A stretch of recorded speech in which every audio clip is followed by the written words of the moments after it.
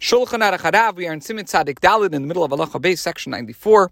We are in the middle of learning the second halacha. We learned that in a place where the minig, the custom is to daven in a direction other than towards Yerushalayim, and we explained why that some congregations face north or south, according to what the Chachamim teach, that somebody who wants to gain wisdom should face south, and one who wants to attain wealth should face north. And as we said, that many of the shuls of the time of the Gemara actually were not facing towards Yerushalayim. So, at least one should face Eretz Yisrael if they are outside of Eretz Yisrael, or if he's in Eretz Yisrael, he should face towards Yerushalayim, and he should face towards the Beis Hamikdash if he is in Yerushalayim. Now, the reason we faced east, explains the Alter Rebbe, is because we are living to the west of Eretz Yisrael, and Alter Rebbe is talking about Western Europe, and that is why the Aron Kodesh, the Ark, where the Torah goes, is positioned in the east of the shul. And even if it's in another side of the shul, still the congregation should face east. Nonetheless, says the Alter Rebbe, in the countries where he is, which is Poland and Russia, which are located to the far north, even though they're also to the west of Eretz Yisrael, the Aron Kodesh and the direction for davening, for tefillah, again, which here refers to the Amidah, in other words, the eastern wall should not be positioned due east, but rather southeast, which is inclining slightly according to the angle of the direction of Yerushalayim from the mean east position. Now, in his Siddur, the Alter Rebbe writes that the reason, the practice of facing east when davening was initiated, most of the Jewish people were located in France and countries near it. And these countries are not as far north and are far more west than the Jewish communities of Eastern Europe, and therefore the Alter Rebbe suggests that in Eastern Europe, one should daven facing southeast. Okay, now, the mean east position is the place from which the sun rises from a particular city at the times of the actual equinox in the spring and in the fall. That's called the Tkufis Nisan V'Tishrei. And this is the time of year at which the ecliptic intersects the horizon of this city. And that is the extension of the equator in the heavens.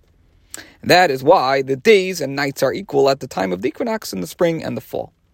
Now, Malkim Zebachol Medina Seilu Hulaholam and Kudus Noicha Harosh Shal Yerushalayim. Mitzarech Lechashiv Kamiyeh Keneged Yerushalayim Berich Shemagag Mashva Yem Adreva Ogel. This mean east position is further east in all of these countries, in other words, in all European or other cities that are not on the same latitude as Jerusalem. So it's further east in all of these countries than the point in the heavens that is directly above Yerushalayim. Why? So to explain, Yerushalayim is not due east, but southeast or northeast for most of the diaspora. What the Alter Rebbe is saying, that the direction of prayer and the direction of the eastern wall, the Mizrach Wand, as it's called in Yiddish, the eastern wall of the shul, of the synagogue, should be determined by calculating the angle between due east and the arc that extends from the place where one is standing through Jerusalem and intersecting the equator. To explain, the Alter Rebbe is giving us a formula that would allow one to determine the position of Jerusalem with very basic tools and knowledge. Let's assume that we're in Amsterdam, and we want to build a shul with the eastern wall on a direct line to Jerusalem. Since Amsterdam is not on the same latitude as Jerusalem, we should not build the wall at the due east position. Its orientation must be inclined. The Alter Rebbe enables us to discover whether the inclination is to the north or to the south by showing us how to draw the following arcs. And we will attach in the WhatsApp group this figure. Now, number one, the arc extending from Amsterdam to the equator, which is the mean east position, that's AE. It is a known figure, for it is Amsterdam's latitude, in other words, the angle of inclination, which is 52 degrees north of the equator. Number two, the arc of Jerusalem's longitude, which is 35 degrees east, which is the arc running from the North Pole through Jerusalem and crossing the equator at a point Q.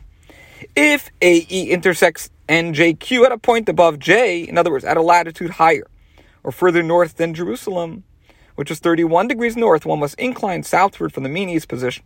If A intersects NJQ at a point below or south of Jerusalem, one must incline northward from the mean east position. As Alter Rebbe proceeds to explain, it's possible that a city will be north of Yerushalayim, but one will have to incline northward from its mean east position to daven towards Jerusalem, because it's located far to the west of Jerusalem, and thus its line of latitude will intersect the line of Jerusalem's longitude below Jerusalem itself. And the example is Lisbon has a latitude of 38, several degrees above Jerusalem, but because it's far to the west of Jerusalem, in order to face Jerusalem, one would have to incline north from one's mean east position. For this reason, even though New York has a latitude of almost 41, because it's far west of Jerusalem, 75 degrees west, one inclines north from the mean east position. And similar principles with directions reversed can be used to calculate one's orientation for prayer in countries to the south and east of Jerusalem. This concludes today's shir.